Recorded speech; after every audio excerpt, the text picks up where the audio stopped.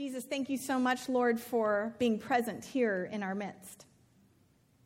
Thank you for tuning and turning our hearts towards you. As we breathe in deep in this moment, taking in just a bit of the silence and the space from the rest of our week, may we start to listen to your heartbeat. And may we feel your deep love for us, individually and as a church. In the name of the Father, and the Son, and the Holy Spirit, amen. All right, the title of this talk today is When You Wish You Weren't in Rome. So it's like when in Rome, but when you kind of wish you weren't in Rome. Amen? Jesus and all of the Gospels are occurring in a setting of a powerful empire, the Roman Empire. Now, the Roman Empire was known for incredible majesty, for roads, for infrastructure. But most often when we read through our Gospels, we don't really have these types of Roman pictures, empire pictures in our heads. We think about Jesus' interactions with his counterparts, other religious leaders. Frequently, we'll talk about what Jesus is doing with the religious leaders, or Christians often in churches not like ours, might go like Jesus versus the Jews. It's not so much that in the Gospels. That's what we've tended to pay attention to. But instead, it's really much more frequently this backdrop setting of the Roman Empire. Now, we might say, well, if that is so prevalent, why aren't the Gospel writers writing more about that, telling you more about Caesar and Herod and all of their workings on? It's not necessary because everybody lives in the Roman Empire. The Roman Empire expanded then throughout this entire area. And Rome desperately needed Israel in order to reach down to Egypt. Rome needed the grain and agriculture that Israel could provide, but it needed desperately that land bridge to be able to continue to bring, quote unquote, peace to the entire Roman world. This empire came through, and they kept peace by military might, by crushing dissent, and resistance with ruthless efficiency. Taxes had to be paid to Rome as well as to one's local country, taxes which were used to keep Rome in luxury and her massive empire in deep poverty. Rome is large and in charge. And as the gospel writers are writing the story of Jesus, they don't have to tell you about Rome because everyone who's reading the letters lives in the Roman Empire. We don't. So we don't picture large and in charge Rome with all of its brutality. And most of us haven't spent a lot of time reading Josephus. So we don't know the history of the Roman Empire and all of its brutality. Richard Horsley says that the imposition of Roman imperial order entailed not only military devastation and economic oppression, but relentless undermining of the subject people's traditional culture and social structure. As Rome comes in, Rome says, you aren't you anymore, you belong to us. And for as much as it's convenient to us, we'll let you do what it is that you want to do because we want to keep this quote-unquote peace. But peace simply means that Rome is not at war. Peace doesn't mean peace for those that live in the Roman Empire. Tacitus, the Roman historian, attributes these words to the British war leader Calgacus. Is that a word? Let's try that. And he says this, Tacitus says this: theft, slaughter, and plunder, they falsely term empire. And where they create a wasteland, they call it peace. Did you know that Rome reached all the way up to Britain? That you can go to England today, to the UK, and find Roman roads and bridges there, coins there, in Britain. I mean, back to the map. This is not because people thought, hey, I really like those Roman haircuts. Toga totally works with the UK weather system, no problem. This is because Rome said, we want it all. And that power and that empire was crushing, and they brought it to bear in Jesus' day. Rome loved crucifixion. They loved to terrorize the inhabitants of the land that they were moving into. In Israel, Roman brutality started soon after the initial Roman conquest in 63 BCE and continued literally for 2 centuries. The Romans either killed or sold into slavery an estimated 30,000 inhabitants of Sepphoris, which is a town right near where Jesus grew up in Nazareth. And some 2,000 of Jesus' fellow Galileans were taken into Jerusalem and crucified on a single day by order of the Roman military commander Varus. This happened prior to Jesus. Jesus is not the first or the only Jew that Rome crucified. Rome had to squelch any insurrection, any dissent, in order to make sure that they could have the empire running the way they wanted. Roman governors were quick to dispose of leaders and movements that gave the mere appearance of a threat to the imperial order. And this is the world and this is the land that Jesus is living in. Yes, there are discussions amongst the Jewish leaders of his day. Yes, there are sects of political leaders and spiritual leaders. Yes, there are those who've compromised with Rome, the Herodians and the Sadducees. But ultimately, the issue is what's happening in Jesus' day is that there is an oppressor in the land. And yes, they're free to go and worship at the temple, but only because Rome says so. So in Jesus' day, he is in Rome even though he doesn't want to be in Rome. And everyone is right there with him. What do we do when we live in places and spaces where powers and structures of existence, powers and principalities, exist in such a way as to change the landscape of our world and our life? How do we live? Maybe Jesus can give us some insights into this. Well, for one, Jesus uses this incredible term, take up your cross. That did not cause a question in the disciples' minds, gee, I wonder what he's talking about. I've never seen someone on a cross before. In Luke chapter 9, verses 23 through 24, Jesus says to them all, whoever wants to be my disciple must deny themselves and take up their cross daily and follow me. For whoever wants to save their life will lose it, but whoever loses their life for me will save it. What is he talking about? Why would Jesus, in a land in the Galilee where he could walk through certain pathways, where he was growing up in the shadow of a city where 30,000 people are being taken, where 2,000 people are being taken, all the way back down to Jerusalem to be crucified, and all of these people are being enslaved and slaughtered, in essence, by the power of Rome, why would Jesus say, hey, you know that horrible symbol of execution? Let's all take up one of those daily. And that will be how the world sees you as my disciple. What is he talking about? And when he says this to them, they have this picture. Not just a picture of death, but a picture of terrible humiliation, of terrible humbling. So let's just hold this image for a little bit. Because Jesus says this to a group of people who are living in this type of world. Not that Roman Empire world, but they're living in the Galilee where there's village life, where people are in those insulas together, where they're fishing. And in the middle of those scenarios, and all that we've been talking about so far, we've talked about how little, yellow, better last week, right? We talked about how the kingdom is small but intensely powerful. We talked about how turn, let go a few weeks ago when we talked about how do we deal with this power of Rome? Well, sometimes it's to do a subversive trick, and to make sure that they honor your dignity and your humanity, even in the midst of that oppression. But sometimes it means to live in such a way as to reject entirely Rome's imperial system.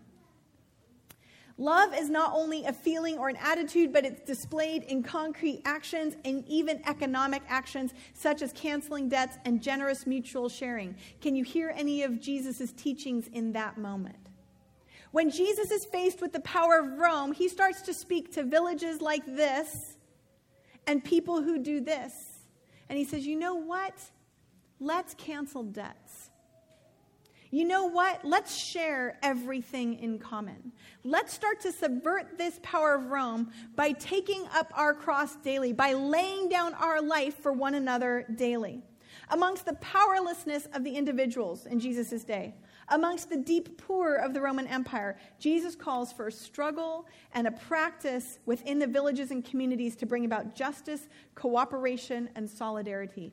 That is what we've been talking about in all of this Jesus Ethics series. That Jesus' teaching doesn't just sit and sound spiritual. It sounds countercultural, and it also, countercultural to Rome, and also preserves the values of God within the communities, even though Rome is there, even the power of the empire is there. So he starts using images from the land that he's in, and he talks about a seed being sown. He says the kingdom of God is like that. He talks about a generous landowner who pays the last hired in the day the same equal wages as the first hired. He talks about building a kingdom where even the poor and the crippled and the blind and the lame get to sit at the banquet, at the table of the most wealthy. Jesus starts to teach in such a way as to show us how to live even within the context of that brutality and that empire. As Rome is saying, here's how you are in charge. You demand power. You threaten people. You execute people. You enslave them. You insist on your way. You insist on your language. You insist on everything going exactly according to plan. Oh, the high priest wants to be the high priest? No problem. You're going to have to pay for that, and we're going to hold your clothes overnight. So you come and you check them out in the morning, and you turn them back to us at night, just so you know that we're in charge. And what did Pilate want to do? Pilate wanted to walk right into the temple and put up the emperor's standard bearers for the Roman Empire and hang them there. And guess what he found? He found a group of religious Pharisees who stood in that spot and said, if you put those here, you may as well kill us. And as Pilate said, okay, great, and he had all of his soldiers come, the Pharisees fell down, bared their necks, and said, fine. And Pilate realized he'd be recalled back to Rome because this type of act does not bring about the peace that passes understanding. This is the type of act that starts a revolution. And as they laid down their lives, they overturned the power of Rome, and Pilate let them go, and the standards of the Caesar, of the emperor, did not stay in the temple. This is the context of that power, and as Jesus starts to teach these lessons, he's right in line with his community of how do we live with Rome? How do we still hold our values even in the midst of this empire? So Jesus encourages the people to take action, to check divisive behavior, to cooperate with one another, and to come to one another's aid. And instead of imitating the imperial patterns in which the great ones wielded power over others, those who would provide leadership must become servants of others. And Jesus starts to grab that image right even in the Last Supper. And he picks up the basin and he picks up the towel and he says, the Son of Man did not come to be served, but to serve others. And if you're going to be his disciple, this is the image we see.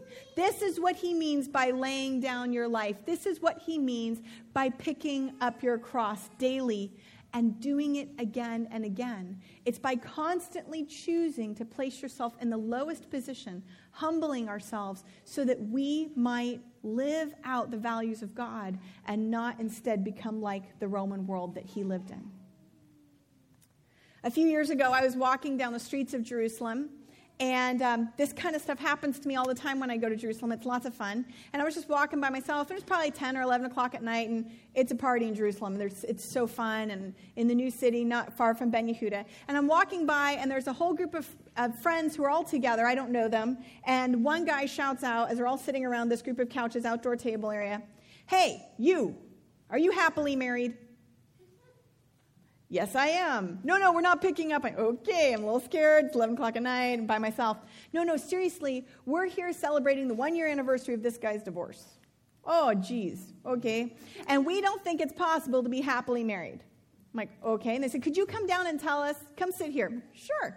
So I sit there for 2 hours and talk about marriage with this group of young Israelis.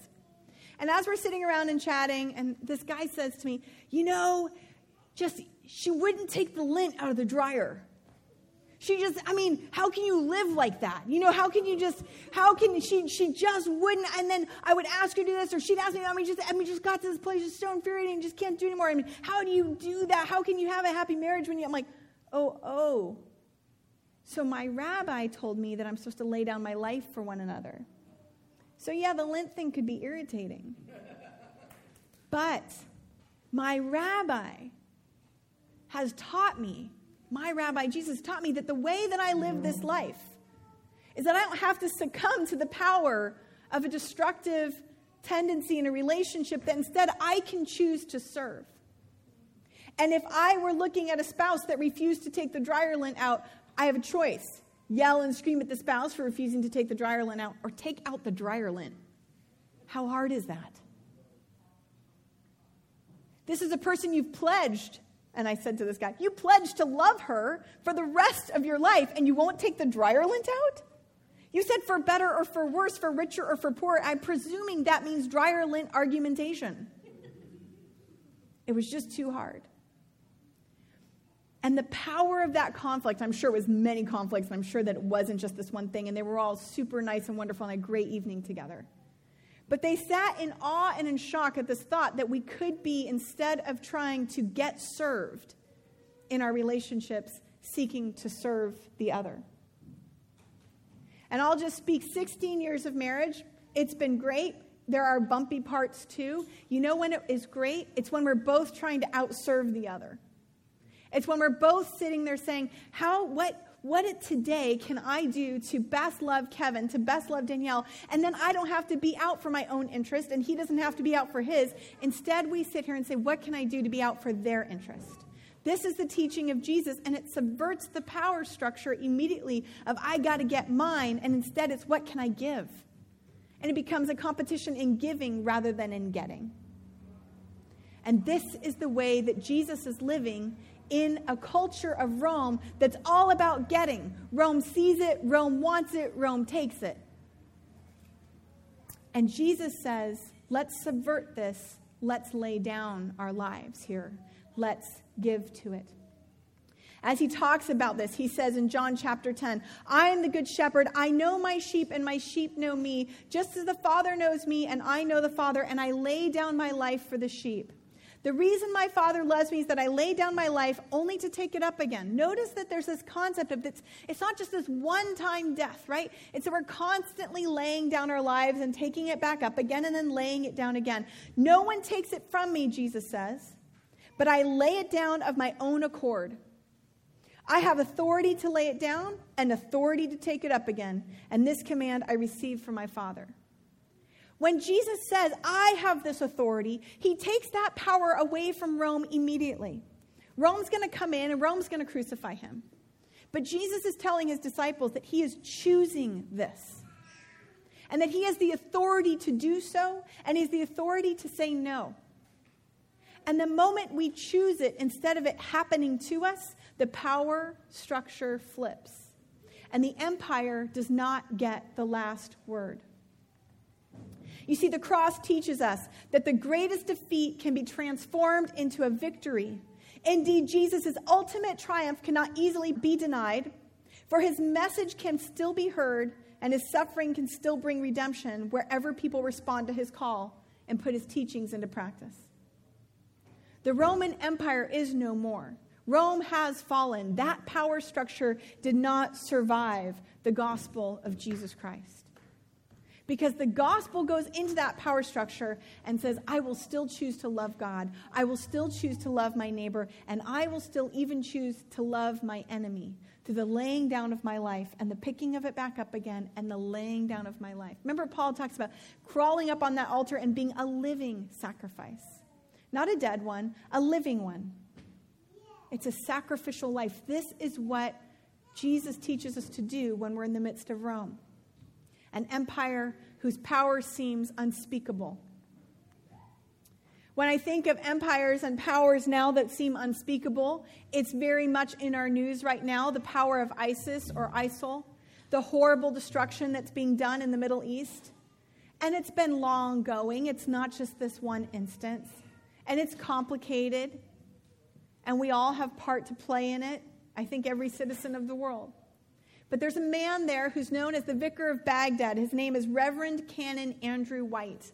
He's an Episcopal priest. And he has been the Vicar of Baghdad of the last remaining Anglican church in all of Iraq. Is in just outside of the green zone of Iraq. He's been there for about 13, 15 years. He's been back and forth to the Middle East. He's been for many, many years working on reconciliation between Sunni and Shia. A priest called to reconcile between the two Muslim groups and mediate that reconciliation. He reports that he has been kidnapped, that his life has been threatened. He needs 25 armed guards to get to church whenever he goes. 6,000 Iraqis still go to this church. The church has been bombed multiple times. One year, 11 of his staff members had been killed by terrorists. This is a power. This is an empire. And in all of the midst of this, when he started his ministry in Iraq, he started noticing that he was dizzy, that he was he wasn't feeling quite right. And he went and he got tested, and he has multiple sclerosis. And he has done all of this ministry and all of this work while battling MS. Another power, another empire trying to take over his body. And in the midst of all of this, he shows this clip in this documentary of his getting medical attention. Old. Next year, I'm old. What have I learned in all these years? I've learned what my parents first told me when I was 3. Jesus loves me, this I know. For the Bible tells me so. Little ones to him belong. They are weak, but he is strong. Yes, Jesus loves me. Yes, Jesus loves me. Yes, Jesus loves me. The Bible tells me so. That's what I've learned. There's such power in that. To be lying on a hospital bed in Baghdad doing stem cell treatment every few months so that he can maintain the little bit of health that he has, so he can maintain placing himself in significant harm's way, to minister to the poorest of the poor.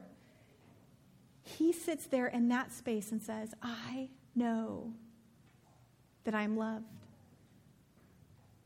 And that power of that love is subverting an empire.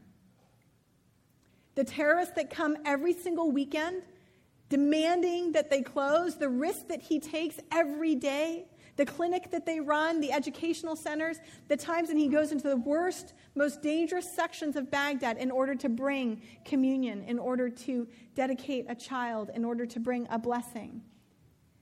He runs the risk of the empire and the powers taking him out. But he counters that power by laying down his life and declaring the love of God. He says this, remember, don't take care, take risks. And this is a person who lays down his life. This is the way of Jesus.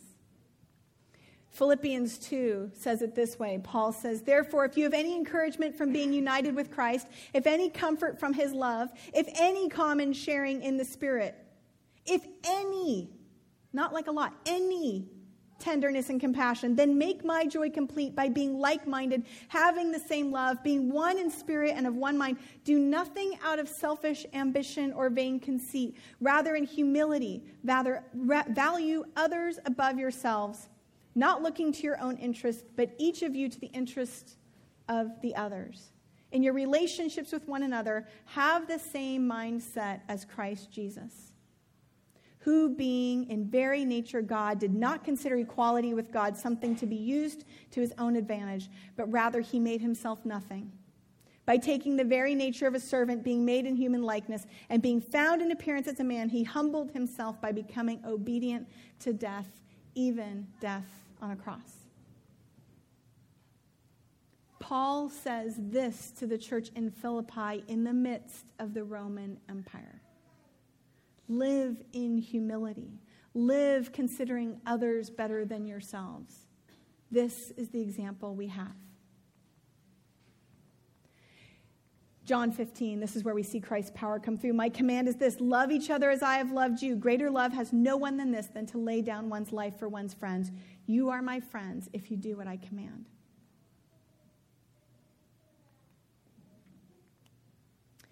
What happens when we confront those powers? We're in those spaces where we're not sure we can do anything more. When we're dealing with illness, when we're dealing with a difficult boss, when we're dealing with no boss and we really want one, when we're dealing with frustration and divorce, when children have walked away. What do we do in all of those moments? Jesus says in those moments of deep pain and anguish, we pray.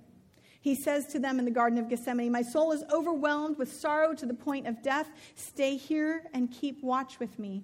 And going a little farther, he fell with his face to the ground and prayed, my Father, if it's possible, may this cup be taken from me, yet not as I will, but as you will. And he prays.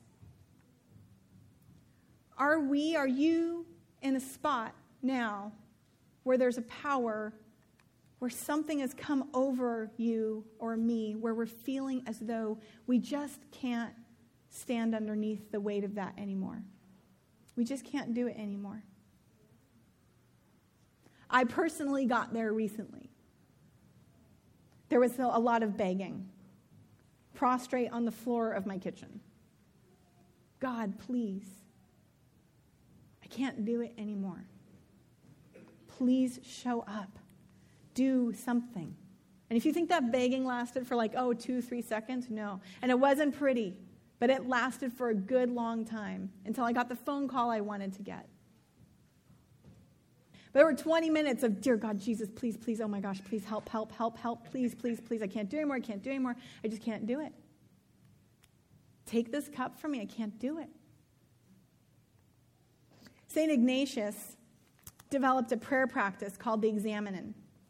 And in this prayer practice, he says that one of the things that we should do is at the end of our day, we should live an examined life, and we should look back on our day and note that which is welling up inside of us. Note those things that are right here present. And we could look back on our day and determine which moments we're most grateful for, which moments we're least grateful for. And then ask the question, where did God show up in that? Where can I examine him at work? Let's take a few moments and do that together. Right now in this space, you can close your eyes. You can fall asleep if you need to fall asleep. But let's take a moment to acknowledge the presence of Jesus in this place with us, with you, with me. And just take a few moments. Close your eyes. Take a deep breath.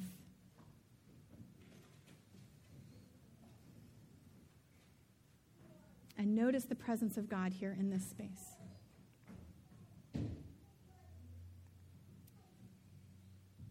And invite his presence to be with us right now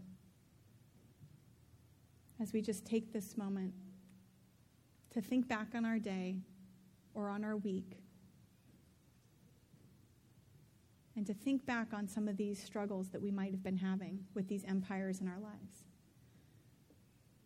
And as you take this moment, what powers are at play in your life? What emotion is coming and welling up? What concern? What fear? Is it illness? Loneliness? Unemployment? Bills? Marriage? Divorce? Singlehood? Children? No children? Bad theology? A narrative you've been living by that perhaps you don't need to live by anymore? A false image of God, acceptance, approval? What is it that's welling up right now in this moment?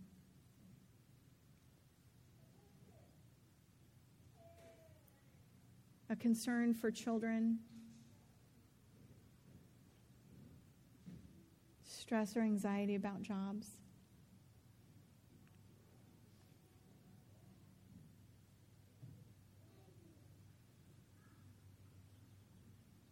And as you experience even the most negative of emotions that might be flowing and rising up in this moment, that's present, maybe start to ask the question, Jesus, how are you in this? God, how are you present in even this moment right now? How are you at work? Or maybe it's just simply the begging, please be at work. Please be at work even in this.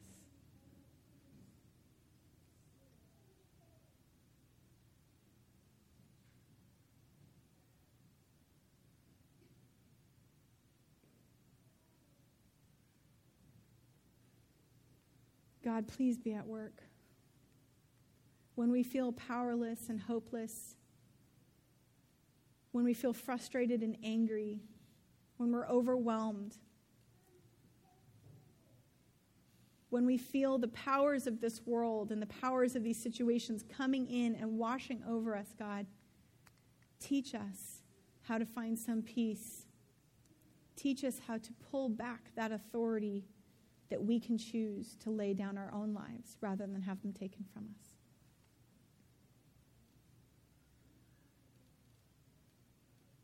When we find ourselves in Rome and we no longer want to be in Rome, will you, God, be with us there, that at least we might not be alone?